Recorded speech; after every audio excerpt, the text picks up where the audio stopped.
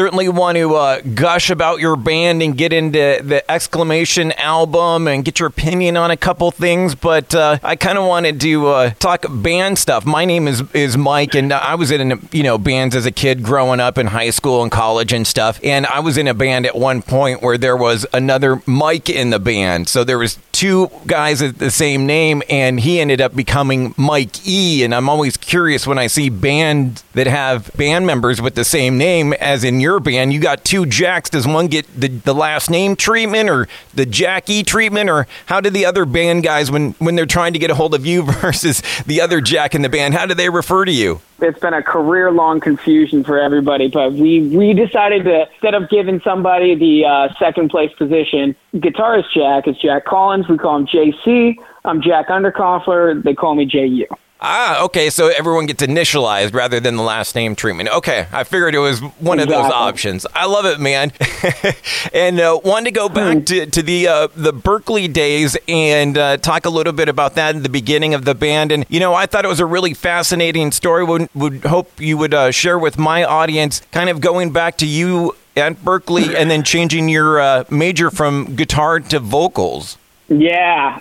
So basically what happened was I originally went to Berkeley for guitar, as you said, and I was in my end of sophomore year, I think it was, and I was in a guitar blues lab, which is about as horrific as it sounds. It is 15 guitarists sitting in a room all playing at the same time. Basically what would happen is towards the end of the class, everybody would be jamming on some sort of like chord progression or something, and each person would take a solo. And I was all the way at the end of the line, and I was just watching each person solo. And it was just going down the line, and I was just watching and just being like, And then it got to the person right before me, and then it just hit me. I was like, I suck at guitar. And so the instant that class ended, I walked straight down to the guitar principal office and switched over to vocals right away. And I was like, okay, cool. I'm going to pursue something that I know that I'm a little bit better at here. That's a hilarious story. And it also begs the question, had you been singing in bands before that, or did you just have a moment in the shower and go, you know what, maybe it is time to pursue the singing thing? I had a band in high school. It wasn't something that was super serious. I've been singing, pretty much all my life, but I never really sang rock music until I got into Dead Poets Society. I was doing like Jack Johnson-y, like John Mayer stuff, real soft vocals. One of my singing inspirations is Miles Kennedy from a band called Alter Bridge. Yeah, a lot of people are familiar with him, and I would just screw around and sing to that kind of music, and just because I liked his vocals and how his range was insane. But yeah, it wasn't until I got into Dead Poets Society that I really started singing in my higher register. It was all really low, calm stuff. The range is insane, and it just reminds me of how bad a singer I am in the shower trying to keep up with your music. But, speaking of Berkeley, I guess, I'm kind of curious, too, because it makes me think about the other band that I kind of think of that's kind of infamous from being there is Dream Theater, and I was kind of curious about that. Did you all end up graduating from there, from Berkeley, and was there any sort of lore about, say, a band like Dream Theater or the billions of other famous people who have graduated and gone on to big careers, having been students there? I would definitely say people graduating from there, or alumni, or quote unquote honorary alumni, it's all a good marketing standpoint for the school to get people to come to it. But what I would say is once you're there, you start to realize that music school is a bit of an oxymoron, because music is all about creation and creativity. And that's not something anyone can really teach you. It's something you kind of have to teach yourself. So when you get there, there's all this structure and technical learning, but none of it tells you how to try to find your own sound, how to express the feelings that you have in a tangible way. And that is kind of the misconception that when you get there, all of a sudden you're just going to be great, or that you have the potential to because you're at this prestigious music school, you're going to do something in music, or you're going to do something awesome. And when I joined Dead Poets Society is when I kind of realized that it's kind of this school is, the classes aren't really what this whole place is about. It's more about being around a community that can pursue music. But that's the weird thing, is that there's this weird dichotomy between like people who believe in the school's curriculum and then the people that just don't care. and for the most part, musicians fit into the category of not caring, but it's very easy to feel competitive because everybody that's coming to that school was the quote unquote best in their hometown. And then you get to a school where it's all of a sudden everybody's on the same playing field, and it can get really competitive, and you can lose sight of what music is about, which is just building a universal connection, and that there is no central objective to art. It's just an expression of emotion, and your whole objective is to get as close to that pure emotion and feeling as possible, because you find a lot of truth in that. I would say that the lure to get you there is definitely in the musicians that you admire, and you're like, oh, well, they went there, so I should go there. But once you get there, it's not the classes. It's really just stepping away from the whole ego that is that school and the pretentiousness that a lot of kids exude from just thinking that they are the best and they're the next John Mayer. Really stepping back from that and just remembering why you play music, because it makes you feel something. It makes you love it. You love performing, and really focus on that.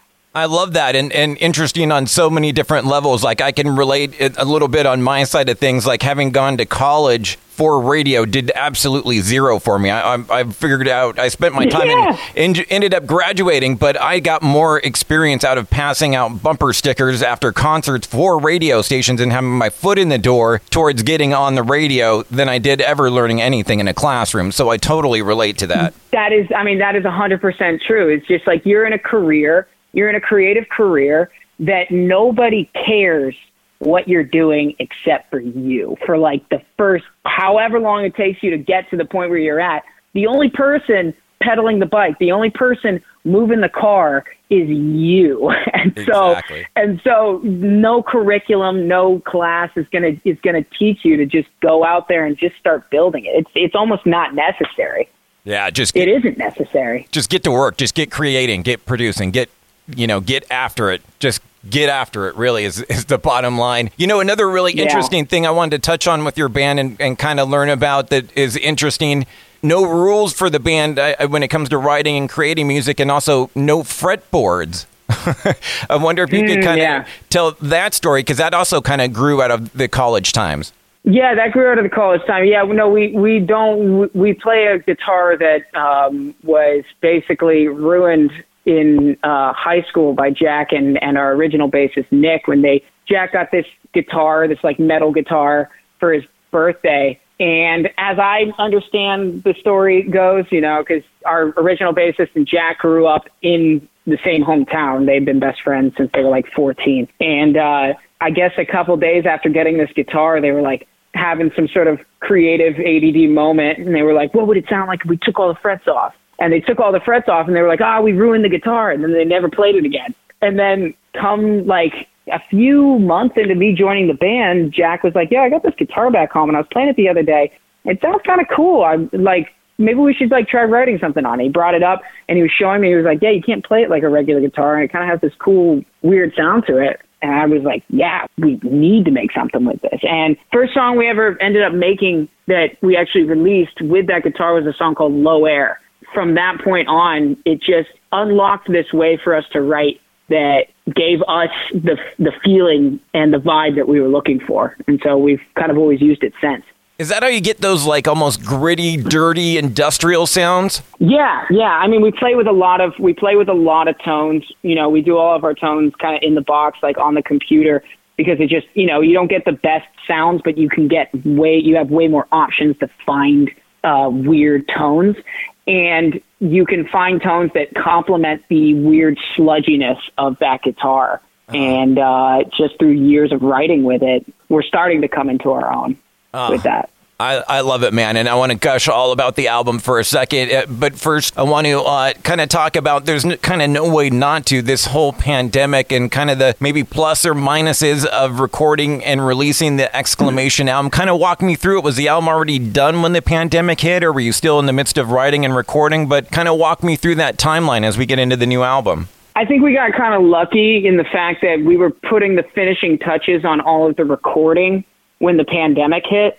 So we only had like a couple like drum parts to finish out, and we didn't need to rent studio time for vocals because we do those at Jack's house, or JC rather. And so we started on the mixing process while we were kind of finishing up the rest of the small little details of the recording. And a guy named Tom Dalgetty, who actually mixed one of my favorite albums of all time, which was Royal Blood's first album, and he mixed their second album, I believe. That was pretty something. That was wild when our A&R was like, hey, Tom Dalgetty said he'll do it, and we're just like, what? And we're on the phone with him with like an initial meeting. He's telling us about like how he was like, yeah, when they said they had come on over, and I was like, oh, that song just needs to be what it is. And I'm just like listening to him, just geeking out, like, whoa, you were there when that happened. But he and I and Jack kind of went back and forth for, most of the beginning of the pandemic, getting the album mixed, and then it took a couple months, but we got it finished. And he lives in the UK, so regardless of the pandemic, it was going to be an email and texting conversation constantly anyway. So yeah, it didn't really affect us in that whole process. Where it did affect us, and this is kind of a universal problem amongst all musicians right now, is the touring aspect. Yeah, of course. We couldn't tour. Yeah. And everything that we had planned for the year just disappeared. It was just, everything was no more.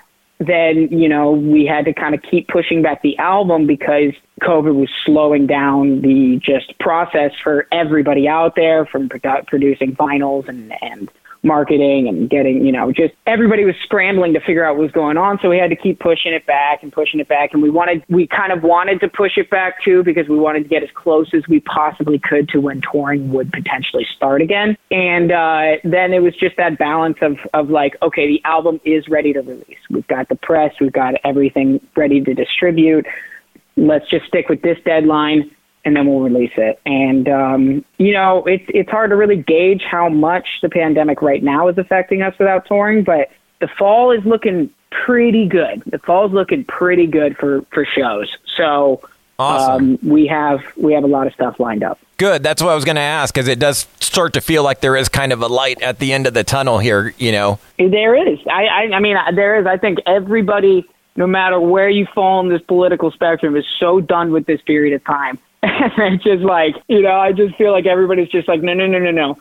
Shows are going to happen at the end of this year. We're going to make it happen. And I think everybody's just ready to get out there again. So yeah. I'm hopeful about it. I'm dying for a concert. It's definitely time to rock. I wanted to geek out a little bit about the album. Dude, I'm literally blown away. And as a guy who talks about music for a living, I was literally speechless the first time I dug into your album. I found it impossible. I started texting all my friends, my wife, going, oh my God, you just have to listen to this band. I don't even know how to describe it. Usually when I talk to a band, I play a song or two, and I feel like there's like at least four that I have to play, and I don't even know if I'm still doing justice in describing the band in playing four songs off of the album. But I love that it's just kind of a strap in for a roller coaster ride, and I guess that was the mission statement, right? To create music that took all these left turns and that hadn't been created before. Yeah.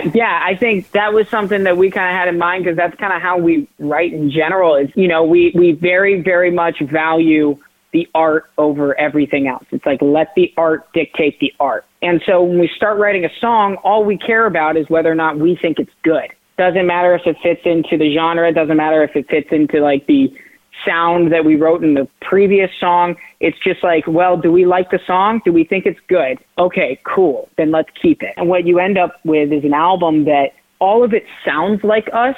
All of it sounds very much Dead Poet Society, but it's a wide array of the genre itself. I mean, we have like a folk song to like more of our like heavier, sludgy kind of stuff, and then more to not classic rock, but just straight up alt rock to blues kind of stuff, and we were worried about it not fitting together. But now that once we had all the songs in order mixed and we listened through, we thought, yeah, this actually does work. Okay, cool. I love it, man. Like I said, it's just like a roller coaster ride, and you don't know what's going to happen next, and it's just such a fun ride. Although I do have to say, I don't think I've ever asked this before of a band, all the bands I've talked to over the years. Is there any chance that your album is available at Walmart? Because I, as a radio guy, certainly need that PG-13 version of the album. Otherwise, I'm going to have to spend a lot of the time editing. Was cursing necessary to make your exclamation point lyrically? You know, the thing is, I try to write lyrics the way I talk, and I think that's how everybody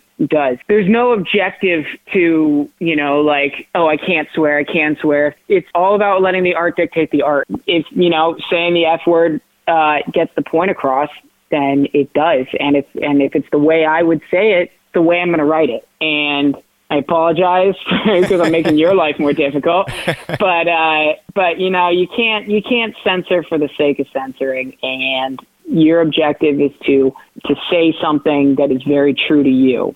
And in the human experience, something that is very true to you is also very true to a lot of other people. And the closer you can get to that truth, the more people you connect with, and you know, that's what it's all about. And so that's why we write the lyrics the way we write. But we do have clean versions of our songs. I'm sure that if you email the label, I'm sure they can get those over to you. Save you some time. Sweet. I'd appreciate that. But I totally get it, though, because I think you're 100% right. Your lyrics, it feels like you're almost reading a script, a conversation. Like, no matter what the song is about, breaking up with somebody, you feel like you're in that moment. And I totally get having to use that lyrics. It's just a occupational hazard for me. But wanted to touch on that point. And I'm curious too, was there like lyric writing classes at Berklee? Is that where some of that comes from? Yeah, there were lyric writing classes at Berklee, but once again, it's not the classes that really are the benefit. It's, you know, because it was the thing about lyric writing classes at Berklee, and it always frustrated me so much, was it was just there's a lack of realness, and it's sacrificed for being kind. And whereas, you know, if when you go up and play a song, at the end of everybody playing a song for whatever the assignment was that week, everybody would clap. And I was like, and if I went up there and I play a song, and I'm just like, in the back of my head, I'm like, I know this is absolutely awful. And everybody claps at the end. Like, what are you doing? Stop clapping. Right. Tell me it's bad. Let's go over this so that we can actually improve. Because, like, it's important to be critical of your art, but not yourself. It's important to make that distinction. Being in a room full of other people that are interested in writing as well, you can gauge the room's reaction instantly. I mean, it's on everybody's faces. But unless they communicate why they had that reaction, you don't really know where you stand. And you don't really know, maybe if they could give you a piece of feedback, it would either ring true or not. It could be something in the back of your head that you're not acknowledging, but you know is there. So no, I don't think the lyric classes did much except for just offer practice in like lyric writing, you know? I think it was more so just doing it and constantly seeing where you could improve and how you could get better. I think what I said at the beginning, too, learning all the rules just so you could break them all. Feels like that's what happened, too. You know, I wanted to touch on one other thing, as you had kind of touched on touring and looking towards the fall for that. Kind of curious and wanted to talk about live stream. You guys did do a live stream, and I'm curious if it was kind of one and done. And I'm sure you saw that story earlier this week where Live Nation teamed up with Veeps, and they equipped over 60 venues with live stream technology. So now artists can just flip a switch when they go into a venue if they want to. But wanted to get your thoughts on live stream. I would say this about live streaming. I think it's a good substitute for now. I definitely think it's a good substitute. Good or the best substitute available at the moment. I would say that absolutely nothing replaces a live show. 100%. Absolutely nothing replaces a live show. And I think that everybody feels the same exact way. Because sitting at home with a beer and some chips, watching your favorite band play, it's one thing. But you know, it's about as entertaining as another YouTube video, and it's edible, bite-sized content. It's just like when live shows come back, I could see maybe the reason why Veeps and Live Nation are partnering that way is that when live shows do come back, there's now an extra stream of revenue of recording that live show and being able to stream that out to people just sitting at home. So now you have another avenue of people getting to tune into something. But people are going to come out to shows no matter what. I don't think that's something that's ever going to be replaced, like, you know, going to the movies or versus Netflix. There's no way to truly experience that energy of having a million drunk people around you all going wild and complete lack of self-awareness because you're just so into the show and having fun, and just the energy between the two. That's something you can recreate through a screen. Yeah, but what about, just out of curiosity, you as an artist, say you're doing a tour in the fall and it's a headlining run through clubs and you got them all sold out. You could flip the switch and let people live stream them who can't buy tickets, and at least they're getting to still experience the show. That's kind of rolling into what I was talking about, how like once touring starts back up, you'll have that available option. And it's not a live show, but it is something that people can tune into who, might be at work or can't come to the show or whatever like that. It's a good alternative. Yeah, it's interesting. I was like you. I just kind of thought of like, oh, well, it's just going to tide us over during these times while people can't tour. But once touring comes back, then it's done and over with. But now with this whole thing coming out, kind of interesting and head scratching. So I wanted to get your take on that. But looks like live streams are here to stay for a while at least. I think they're probably here to stay. I don't think, as maybe kind of like an attribute to live shows, but I don't think they will ever replace live shows. No, for sure. Jack, I appreciate all the time. I just wanted to get a couple last things, get your opinion on a couple things. We're a old school radio station that still does mandatory Metallica, where we play 3 Metallica tunes. I'm certain that's a band that at least has come across your radar. Curious how you discovered them, and I imagine you have to respect them as a band or a brand that they've built over the past 40 years. Yeah, absolutely. Our bassist was actually a massive, massive Metallica fan, our original bassist, Nick. And so that was how I became familiar with their music, because when we were in the car, it was Led Zeppelin, Metallica, or the Misfits. And so I kind of just by being around him became familiar with their music. But, when I was growing up, I actually didn't have that wide array of musical exposure. My parents pretty much listened to Chet Baker, Earth, Wind, and Fire, and like Frank Sinatra. Like those are the 3 artists that I spent my entire childhood listening to. And so it wasn't until I got into high school that I really started to like discover music. And even then, I talked to my friends and stuff, and they're all talking about these albums of these old classic rock bands and all this stuff. And I'm like, I've never heard any of this stuff. So I'm still like discovering that kind of genre and that kind of sound. But Metallica, I mean, the one concert they had that they played in Russia, like right when the Soviet Union fell, that is an insane. I mean, just watching the energy there, it's so awesome. Do you have a song that comes to mind when you think of Metallica? Do you have a favorite song from them? I mean, it goes down generic, but the one song that I discovered when I was in high school looking for was Enter Sandman, like everybody. Of course. And so that just shows how basic my knowledge of Metallica is. No, there's nothing wrong with that. And a great song is a great song, right? Yeah, that is true. Beautiful. Thank you so much for the time, Jack, and the great tunes. And like I said, can't wait to see you out there on the road. Thank you so much for having me, Mike. Dude, you absolutely rock. Thank you so much for checking out the entire interview. Now just hit subscribe. Subscribe to the podcast, Radioactive Mike Z. My interviews in their entirety, available on all the major platforms, TuneIn, Stitcher, iTunes, SoundCloud, whatever you're listening to right now. Just hit the subscribe button. Make sure to give me a follow on the socials as well. I'll follow you back at MikeZ967. And bro, don't miss the radio show. Now 10 p.m. to midnight on 96.7 KCal Rocks in the Southern California Inland Empire area, Riverside, San Bernardino County. Always streaming on live at kcalfm.com. You, my friend, absolutely rock.